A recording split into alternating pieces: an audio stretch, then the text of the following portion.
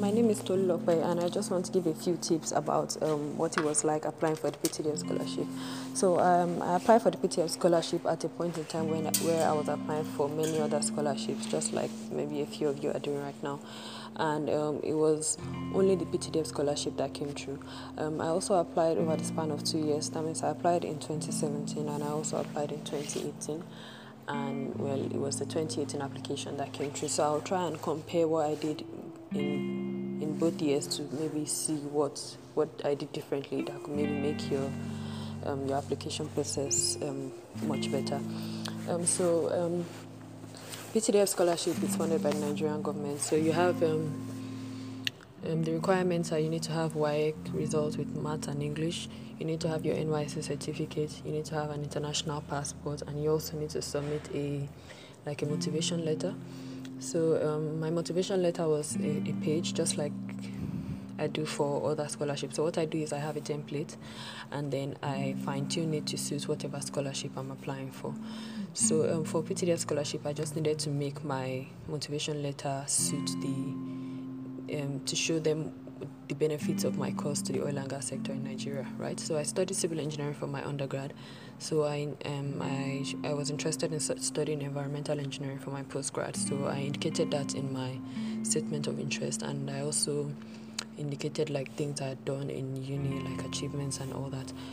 You also have an avenue to submit it's called other documents. So it's just you need to show them proof of things you've done in school. So for me, I attached some certificates of some awards I got in school.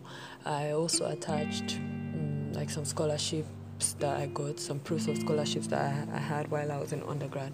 So it's just to boost my chances of getting in. So the requirements for PTDF is actually a 2-1, and they have some specific courses they fund, which is mostly, of course, courses related to the oil and gas sector, like petroleum engineering, process engineering, all this geological, geoscience, something like that. Yeah. And then, so for me, I had a first class in civil engineering, but I was intending to study environmental engineering. So I indicated that in my statement letter.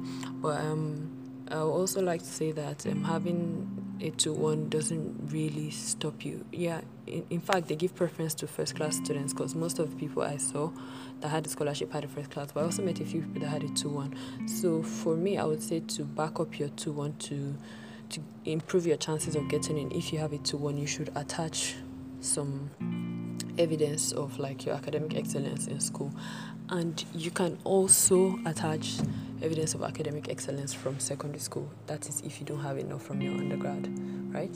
So you should try and do that. Then I made my application in November or December of 2018. I did not get a response until April 2019, which was 4 or 5 months later, in which I was called for an interview. So for the 2 years that I did this PTDF scholarship application, I got to the interview stages for both the 2017 application and 2018 application. I would say that the major difference was that in the 2018 application, I came with all these proofs. Initially, when I was doing in 2017, I just came with my undergrad certificate and, the basic things they required, WAEC certificates. You need to come with original documents, by the way. So I came with all these original documents, WAEC certificate, international passports, undergrad certificates, and then they were like, okay, so what did you achieve in your undergrad? And I was telling them, okay, I had a Agbami scholarship, I had Chevron scholarship, and they were like, okay, how do you prove that? So I did not have proof of that. So the second time I was coming for the interview, I came with all this proof. And yeah, that was kind of what supported my application process, in that it's I noticed from the second interview that it was a point-based system, right? So if perhaps you have 6 A's in WAEC, that's 5 points already. I mean, just having a pass in English and maths, just having your WAEC result is 5 points already. Then if you have your undergrad certificate with a first class, that could be 5 points. And then if you have an award of excellence, that's another 5 points. If you have 2 awards of excellence, that's 10 points. If you have 3 awards of excellence, that's 15 points. So you see that the more certificates you bring, the more your points, the more your chances of getting in, right? So I think that was what made the difference for me in the 2018 application that I did. I came with, like, some of the time I didn't even have the proof, right? So I just probably had an email from the scholarship that said, oh, Tolulope, congratulations, you've gotten so scholarship. So that's what I printed out and I showed to them, okay, this is the proof of one scholarship I have. I also had a scholarship from my university. So that time it was only, they only used to give us cash awards. They didn't give us any certificate or anything. But I remember there was a list that was on the website, on the school website one time. So I printed out that list with my name. I just highlighted my name and I brought it and showed it to them. So that was like another 5 points you get. So those were one of the things that boosted my chances of getting a scholarship. And then in a way, I feel like I connected more with my interviewers, because the last time it was all too formal. I think for me, the thing was the second time I kind of studied like the mood of the interview session at that point in time. I realized if I was too formal, if I was to come up with all that big grammar, I might not be able to pass my message across, especially seeing that I do not have a petroleum and gas or chemical engineering background. I needed them to understand why environmental engineering was important to the sector, right? So sometimes you don't need all that big grammar and all those technical language. You might not be able to pass your message across. So if you can explain what you want to say in simple terms, I realized I was able to connect with the table because they understood me, and in short, it was more like a chat, less like a formal interview. And in a way, that's, I think, what boosted my chances, because they remembered my interview had like, it was quite different from what they were used to, all the technical jibby-jabber that most people come with, right? So and thirdly, I would advise, so eventually I got the scholarship. I got like an email telling me I was successful in the interview about 2 months later. That was in July.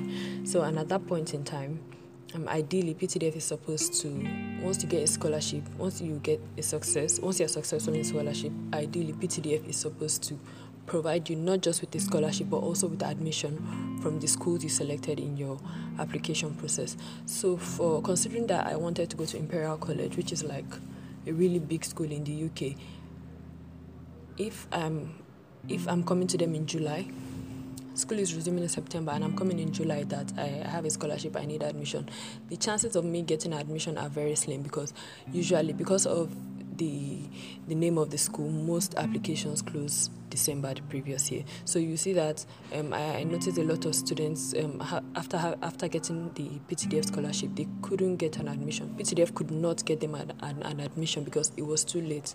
July is too late, basically.